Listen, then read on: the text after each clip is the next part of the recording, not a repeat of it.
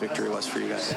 Yeah, I thought we played a hell of a game. I thought both teams obviously came out strong, especially coming out of 3 days off with the Christmas break. I thought we kept on getting better every single period, and it's big that we got that win. You have your number against Calgary. You play pretty darn good. You have 117 and 120 shots. That's pretty impressive. Thank you. Hey? Is there some reason? I mean, you're just obviously getting a zone playing this team?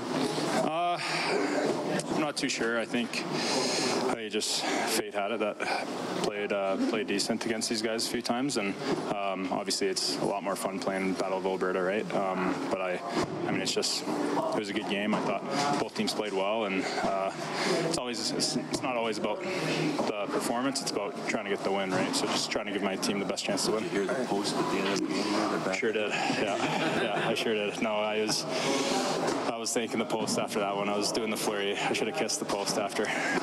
Now, you're an NHL player, and you're used to all this, but is there still something for you as an Edmonton guy playing the Flames, being the Battle of Alberta, coming into this rink, coming down to Calgary? Is it still special a little bit? Yeah, I think it always will be. I mean, you grew up watching those games. Those are the most exciting games as a kid to watch, and being able to play in it is obviously a dream come true, and I'm looking forward to playing them hopefully a lot more. Is it too cliche to call this one a 4-point game in December, knowing though that you don't play them again this year?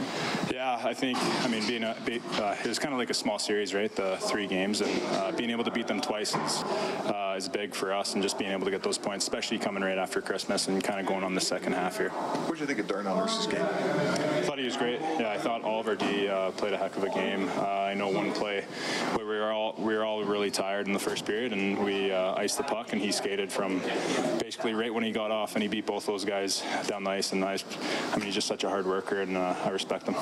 Stu, you got some momentum going right now in your career. You got a kid on the way as well. Just maybe how's the grateful check-in for yourself feeling right now when it comes to your career and how things are going for you? Yeah, incredibly. You try to live every day with as much gratitude as you can. I mean, we're all alive, so we all get a chance to, be happy and enjoy ourselves. And with my little buddy on the way, it's just a cherry on top. Very excited.